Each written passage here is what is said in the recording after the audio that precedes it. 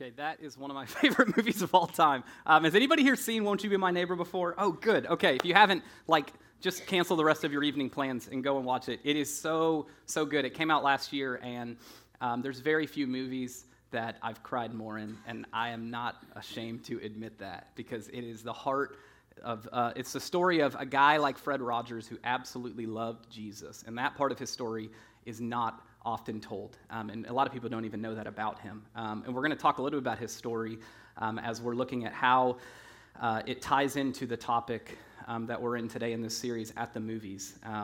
But there are certain days in our lives that we never forget.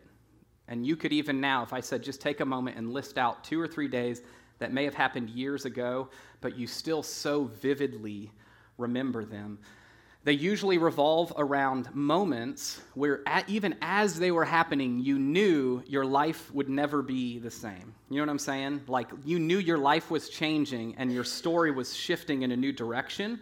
Sometimes you saw it coming, and sometimes you were just completely blindsided by it. You know, your wedding day, you knew like your life is changing. The day your kids were born, you're maybe graduating high school or college, or maybe just a big decision you made where you can point back to and you say, I remember that moment in my life where I felt with such confidence that this is what God had for me, and I can't turn back now. I had one of those, really one of the first moments that was like that for me in my life was when I was 17 years old, and I started following Jesus, and I got baptized when I was around 16.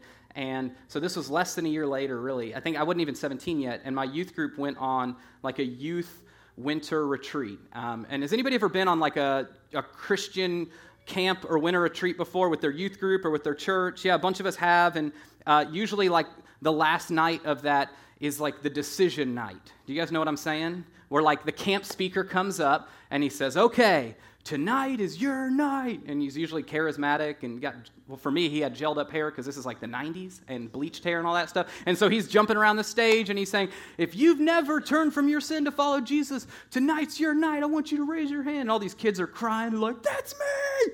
I gotta do it. And then it's like, if you've never been baptized, this Sunday we're baptizing back at church. It's like, I'm all in. And then he's like, if you have a decision that you want to have a girlfriend, yeah, that didn't happen, but like all of us wish it did. But then my youth group always asked this one question. I'd never heard it before until this night, where it was, if you feel God is calling you to full-time ministry, I want you to raise your hand so that we can have leaders come and pray with you.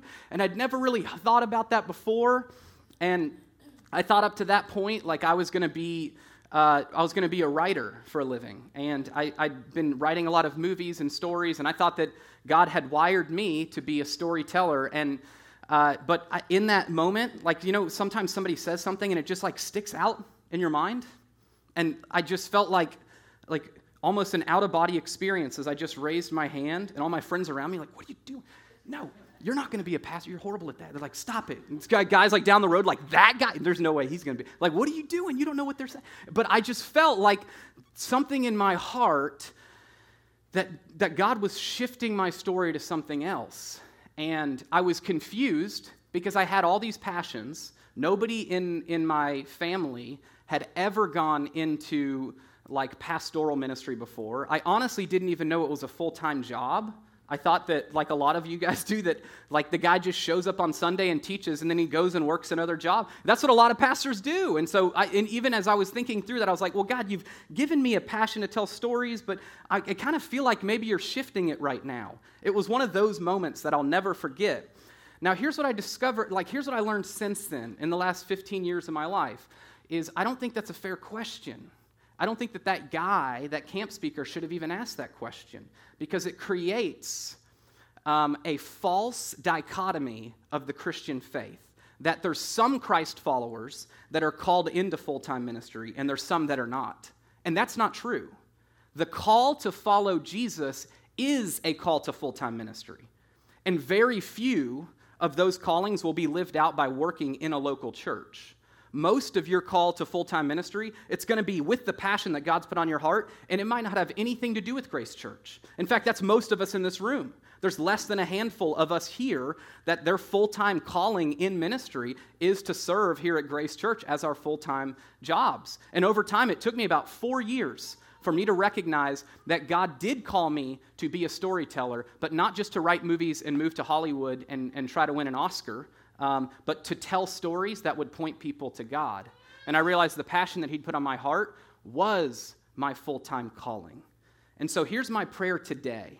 This is a shorter message because we're about to do something significant and special at the end of our time together. My prayer is that if you've never gone all in on following Jesus, and you know what, like when I'm saying that, like you've never really had that moment that you have turned from your sin, from your selfishness towards others, from your disobedience to God and what he has for your life, and turned towards God's saving grace and the relationship he has for you, my prayer is today will be your day. And if you've never been baptized underwater since you made that decision, even if that decision is today for you, that today you will be baptized. And if you have made both of those decisions, my prayer is that through this time as we look at God's word, you will be encouraged, and maybe there will be even some clarification on what it means for you to be in full-time ministry, because I don't think it means that everybody's working for a local church. I think the overwhelming majority, your full-time ministry is right where you are because you're able to reach people that this church never will, and God's positioned you in that way.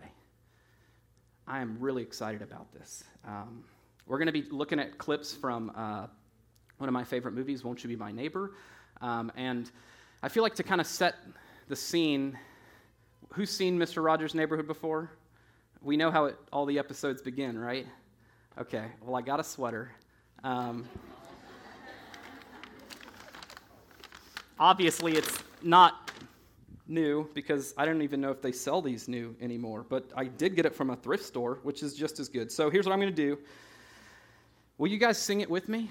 We're not going to do the whole song. We're just going to do 2 lines. If you're too shy, that's fine. We're all going to sing it, but it's a beautiful day in the neighborhood, a beautiful day in the neighborhood. Won't you be my, won't you be my, won't you be my neighbor? You guys feel like just more comforted? Yeah, you can clap for yourself. I look like a hipster. This is how hipsters dress. They dress like Mr. Rogers, don't they?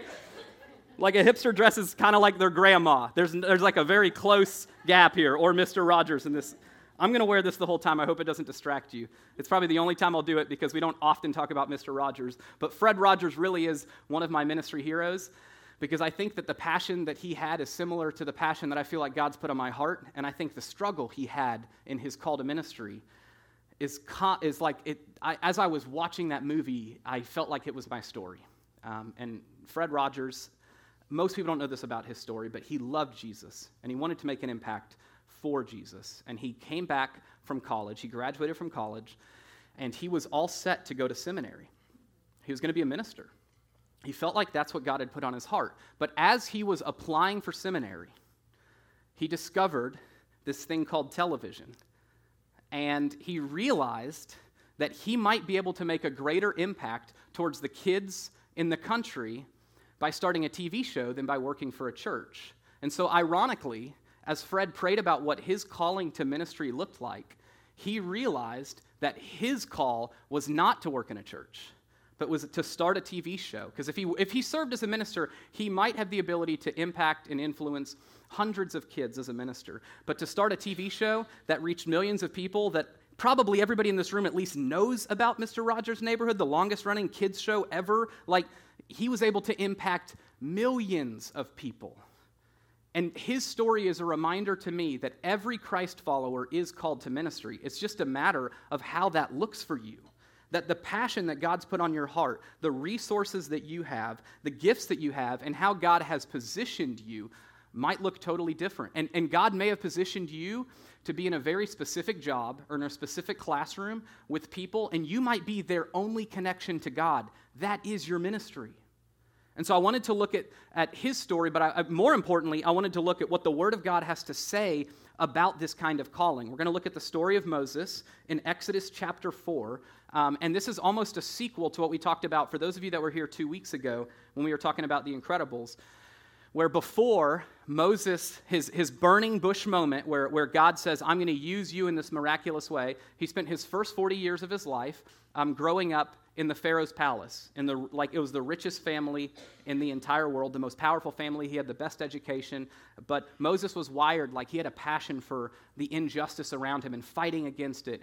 And he grew up, because he came from an Israelite family, he saw all of his Israelite friends that were enslaved, and he wanted to do something about it. And that zealous nature caused him to, just out of anger and out of passion, kill a Hebrew guy who was suppressing an Israelite. So all of a sudden, he flees into the middle of nowhere, Midian, and he spends the next 40 years, not in the Pharaoh's palace, but in this small town as a shepherd. And he probably thinks his life is over. And then God shows up in this burning bush moment, which many, whether you've grown up in church or not, you probably have heard a little bit of that story before. And that's when the Ten Commandments and all that stuff, the plagues, the Prince of Egypt, all those movies that are about it, that's the beginning of Moses' story right there. And this is the conversation, Exodus chapter 4, that he has with God when he feels that God's calling him to do something, but he struggles with that. And he feels, I'm not worthy for that. God, you've got the wrong guy. I'm just some shepherd. And I've been a shepherd for 40 years. And so God's already tried to talk him into it once. Exodus 4 is God's second attempt. And here's what it says, verse 1. Moses protested again. What if they won't believe me or listen to me? What if they say the Lord never appeared to you? Then the Lord asked him, what is in your hand? A shepherd's staff, Moses replied. And I just want to pause there for a moment. His shepherd's staff, that's a symbolic thing for Moses. That's not just some tool he had. That was how he did his job as a shepherd. That was the thing he was most comfortable and familiar with. That was a representation of what he'd been doing in his life the past 40 years. It was his passion. It was how he did his job, his shepherd's staff. I think every one of us, if we started to think of what that would be for us, what's the thing that kind of represents our passion, the greatest tool we have? What is the thing that allows you to do your job? That's your shepherd's staff. Verse 3, throw it down on the ground, the Lord told him. So Moses threw down the staff, and it turned into a snake. And Moses jumped back, as many of us would do if a staff turned into a snake, right? We all have some Indiana Jones syndrome that we're terrified of snakes. Well, imagine in the Jewish culture, snakes didn't just represent the animal that nobody wants to be around. And no offense if you have a pet snake, I don't want to come to your house. But snakes represented an enemy of God, because in the Jewish culture, Adam and Eve, who were created by God to have this relationship with him, the first time they disobey God, it's because they're tempted by who? Satan, in the form of what? A snake. So in their mind, the snake in the Jewish culture was a representative of an enemy of God, of our greatest fear, of the thing that holds us back from God. So God takes Moses' staff, which represents his greatest passion, and he turns it into his greatest fear. And then watch what he does. Verse 4, the Lord told him, reach out and grab its tail. Now, would you do that?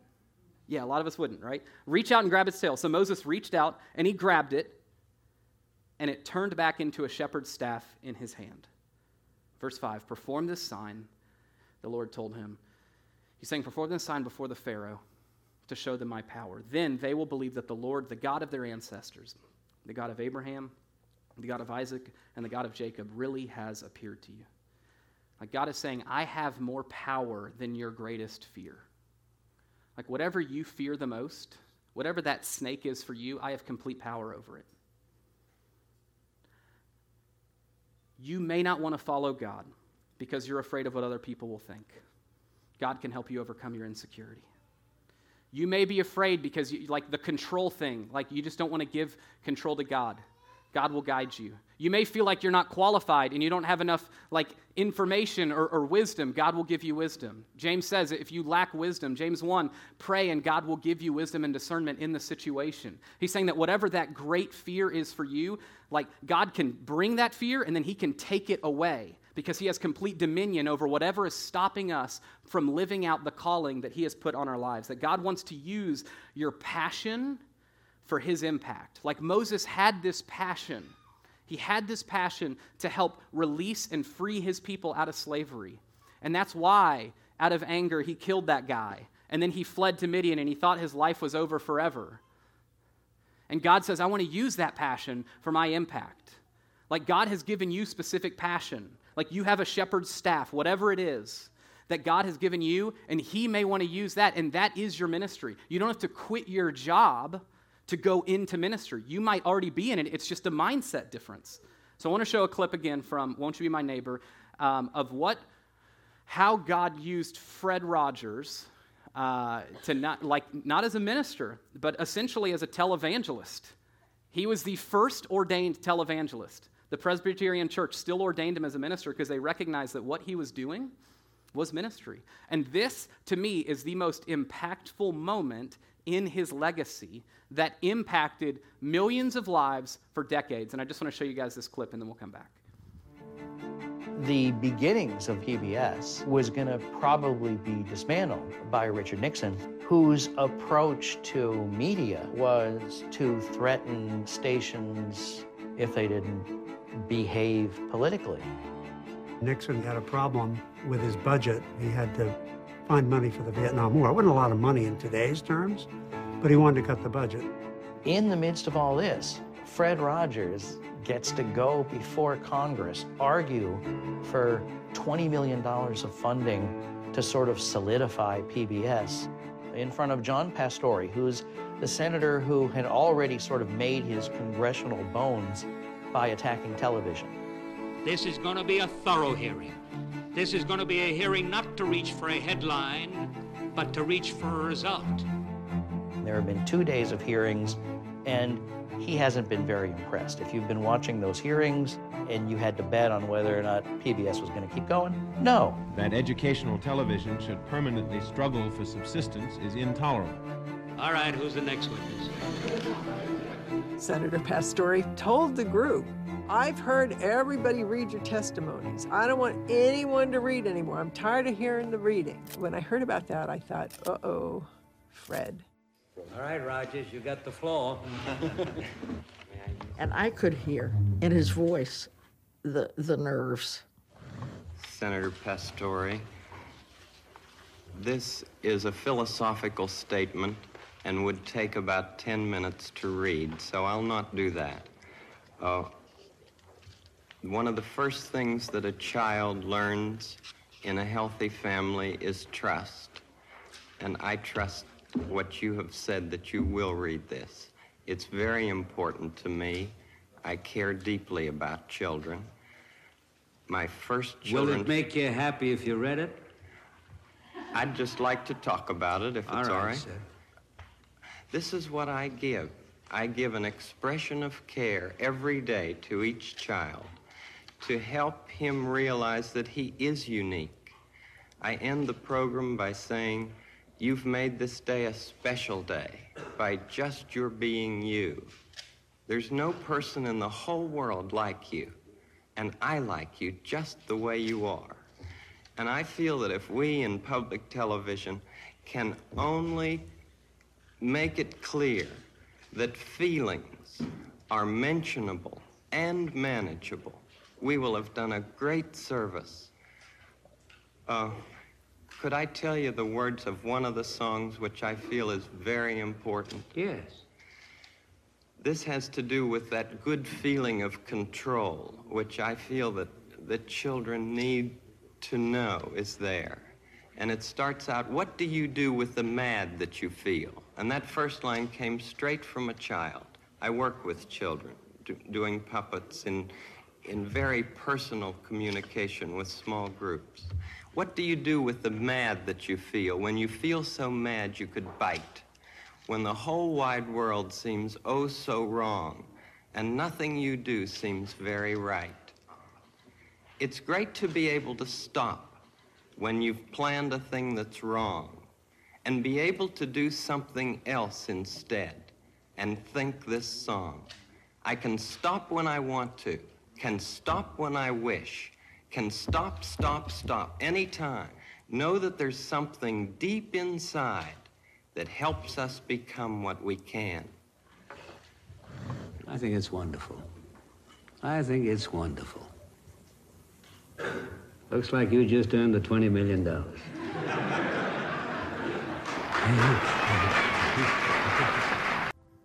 that awesome? Like, he saved PBS. PBS was going to be shut down by Nixon decades ago. And it was that little, like, what if that's the only reason that God called him to not be a pastor, was for that moment? But we know that he had decades of other moments that God used him to encourage and impact and give hope to kids during the Cold War, during crisis, when their parents are fighting, and he's helping them to emotionally navigate through that. For Fred, that was his ministry. For Catherine, her ministry is serving families that are struggling with depression, with anxiety, with addiction, that have mental health issues. For my friend Brian, who's a full-time mechanic, his ministry is helping families fix their cars because they can't take care of their families without it. And he's like, when our car broke 2 weeks ago, I knew I could call Brian, and like out of compassion, he picked up our car on a Friday night and he fixed it by Saturday morning because he just cares for people. Some of you might be passionate about physical health, and your ministry is helping people become healthier. You might be passionate about kids, and your passion, your ministry is as a teacher or as a child care development aid. Or, I mean, there's so many different, you might be passionate about stewardship and finances, and God may have blessed you with a mind that you care like more about finances, not you love money more, but you understand how to take care of your money and how to budget better than most of us. That might be your ministry, is helping people understand how to get out of debt. For Moses, he had a passion for those that were disadvantaged, but he was terrified of how God would use that because he didn't feel qualified, and he didn't feel like his shepherd staff was enough. Verse 10, Moses pleaded with the Lord, "Oh Lord, I'm not very good with words. I never have been, and I'm not now, even though you've spoken to me. I get tongue-tied and my words get tangled." Then the Lord asked Moses, who makes a person's mouth? Who decides whether people speak or do not speak, hear or do not hear, see or do not see? Is it not I, the Lord? Now go, and I'll be with you as you speak, and I'll instruct you in what you say. That if God calls us to do something, he equips you along the way. God's like, he's not looking for the qualified. None of us are qualified to do ministry for God. Nobody is. I'm not. The only thing that qualifies me is what Jesus did on the cross for me. He's not looking for those that feel like they're qualified. He wants you to feel overwhelmed in the calling because he wants you to recognize you desperately need him to do it. If you feel like you could do it without God, you're not dependent on him at all. He's not looking for those who think they're qualified. He qualifies those who are called along the way. And we have to have faith every step of the way. Verse 13, Moses again replied, "Lord, please send anyone else." Like, don't we all just like, we just love to come up with excuses for why not us? Send anyone else. And here's the deal. God's story for your life is unique to you. It's not unique to anyone else. And here's the unique thing. God doesn't need us at all. Like, no offense. But God doesn't need me at all to fulfill his story. But he wants to use me. And he has a story for me. And it's not for you, it's for me. And your story's for you, not for me. And if you decide to be stubborn and to shove it off and to say, I don't want to do it, or that's too much of a sacrifice, or that takes too much faith, God will find somebody else that is willing and obedient. And their story will still be different, and it'll play out different because they have a different personality and they have different gifts. But God's got something planned for you that's so much bigger than what you could ever dream up for yourself.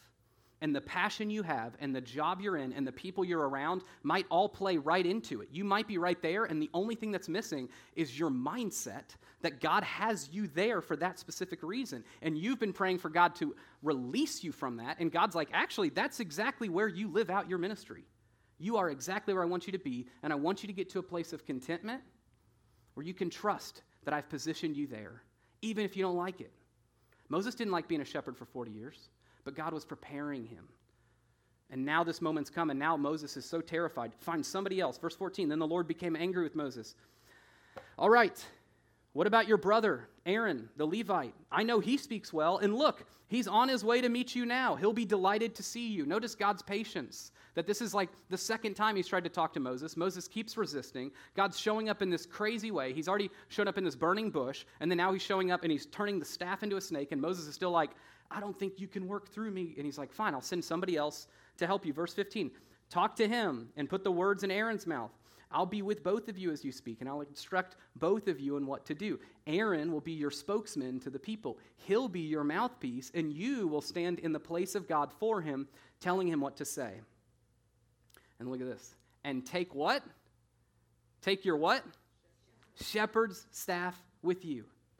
Because that's what God gave Moses to fulfill his calling and his ministry. And use it to perform the miraculous signs I've shown you. That if God calls you to do something, he's going to equip you, and he's going to send other people to help you. Moses was nervous. God saw it, and he said, fine, you're not doing it alone anyway. I'm going to send your brother to help you. That whatever your calling is, whatever God's story for your life is, however God might want to use it, he doesn't want you to do it alone. Like God's intention is never for us to live our life on our own. It's to be with other people. It's to have other people around you that are supporting you and helping you, that are sharing your burdens with you, that are walking through this with you, that are giving you wisdom along the way. Like, who can help you? Who around you can encourage you in what you might feel God's prompting you towards, or where you are and saying, I want what I'm doing now. I want to have the mindset that this is God's plan for my life. Who around you can help you to get there? Who around you can pray with you to help you to get to that place? That's why I love life groups. Like our life group kick back off, all of the life groups kick back off in just a few weeks, and I love having that time every week to be with people, and we're sharing our stories together. And it's not like we have to be this vulnerable, we share all of our deepest, darkest secrets with each other. That's not what a life group is. Life group is sharing your life with people. And when you need prayer, you've got a group of people that are doing that with you. That's God's intention. For Fred Rogers, his ministry was to millions of kids that might not ever come to his church. For yours, it might be impacting and reaching people that might not ever have any interest in God, but because they know a Christ follower who loves Jesus, it changed everything. And some of you are in this room because you have a friend or a family member that was that for you. And their ministry was to pray for you. And now you're here. And in just a few minutes when we baptize, the people who take the step to get dunked and to make public that they're all in and following Jesus, which is going to be some people in this room that right now you're like, I wouldn't even plan on it, but I'm in. This is what God has because I know his story's better. Like, you are the result of a lot of Christ followers praying for you, whether you realize it or not. And a lot of people encouraging you and reaching out to you, whether you ever saw it or not. Like, my parents prayed for me for years before I came to find Jesus, and I didn't know that. Some of you pray for your friends, you pray for your kids, and they have no idea how God was using those prayers. That's what I love about this, is Moses' calling, it wasn't just his. It was a family calling. It was him and his brother doing it together. God's got something big, and it's bigger than what you could ever dream up yourself. And the first step in it is to go all in. And I don't mean all in like you come on Sundays. I mean all in like God's got something bigger. And the only way you can live it out is by trusting him, because it's well beyond your own abilities and your own resources and your own faith. And God, I need more faith. And God may be calling you to take a step, and he's like, I'm not even going to tell you the whole road. I just want you to take that first step. And here's the beauty of the gospel. You don't earn your salvation. And a lot of people think that as long as I live a good enough life and I do more good than bad at the end of my life, then I'll get before God and he'll say, okay, you're in. And that's not the gospel that we read about in the Bible. The gospel is the good news that we will always fall short, but Jesus didn't. Jesus lived the perfect life that God wanted us to live, but we couldn't because we're disobedient people and we're selfish people, and I'm a selfish person, and God has something so much better, but my selfishness gets in the way, and my doubt gets in the way, and sometimes I think I know what's better than what God knows. I couldn't live the perfect life he had for me, but Jesus did. And I should be punished for my disobedience because God created me to have a relationship with him, and I've, like, my disobedience separates me from that, but Jesus said, I'll be punished for you. And God came down in the form of a man named Jesus who lived a perfect life, died the perfect death, and then he raised. And that's what makes Christianity different from every other world religion, is Jesus raised from the dead.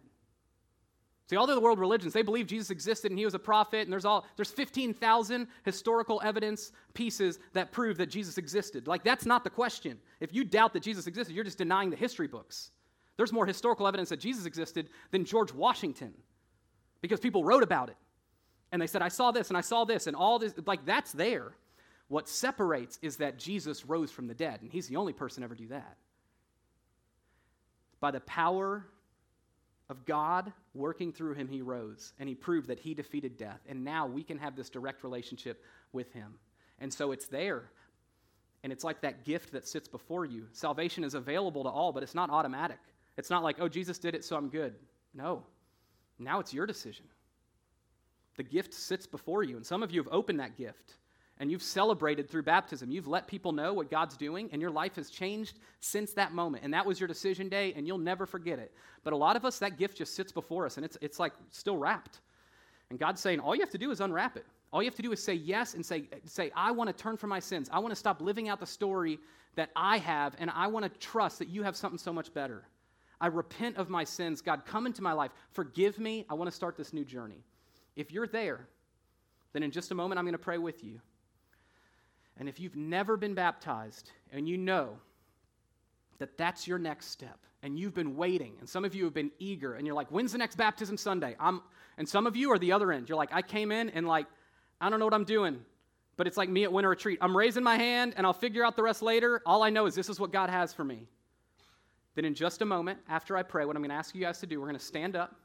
We're going to sing a few more songs together. And if you're ready to be baptized, we've got shirts out there. We've got shorts if you need them. We've got towels. And we've got volunteers out there that will help walk through with this decision. And then you'll come back in, and then we're going to have a party. Because we are going to celebrate the most important decision you can ever make. And some of you were baptized months ago or years ago, and you still remember that moment when a room of people that you might not even know their names clapped for you. And you know why? They weren't really clapping for you. They were clapping because God rescued another soul. Our story is not about us. It's about God. You can make it about you, and you can miss out on God's story, but God has something so much better. So what I'm going to do is I'm going to pray. And if that's you, if you're ready, then when we stand up, I just want you to exit and go to the Connection Center, the room with the big glass doors, and we'll help walk through that. And we'll get you changed, and we'll come back in. And don't worry, we're not going to make you give a speech or anything like that. Don't worry. You just get to celebrate with all of us. And we're going to clap because that's a big celebration moment. Now, if you've already taken those steps, if you've already asked Jesus into your life, you've already been baptized, then during this prayer time, I just want you to take a moment and reflect on what is God's story for me? And how have I been missing it? Like, where do I need more faith and more obedience in him? Where do I need more contentment? Where do I need to recognize that maybe right where I am is where God wants me to be?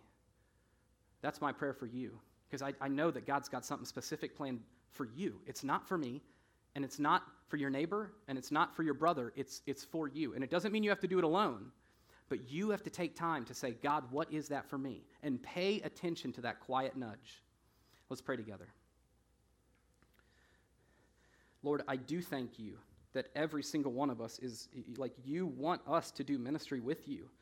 And you're not looking for, like, the greatest, the best, the most obedient, you set the bar low because you know that we'll fall short, God. You're looking for us to say yes with our next step, God. It doesn't mean we have to live a perfect life, because, quite frankly, we can't. But, God, my prayer, first of all, is for the people in this room that are ready to go all in on you, and they know it, like they can feel it, and they're ready to take that step. They're ready to celebrate and let people know the display of what you're doing in their lives, and make this image a public image. God, I just want to pray with them right now. And if that is you, I just want you to pray this in your heart. You don't even have to pray it out loud, because prayer happens in our heart. That, Lord, I'm a sinner. I've been disobedient to you. I've fallen short of what you have for me. I've been selfish towards others, and I repent. I confess that to you. Lord, I ask that you forgive me. I want to have a relationship with you. Thank you for dying for me. I'm ready to step into the story. I'm ready to go all in. I pray this in your name. Amen.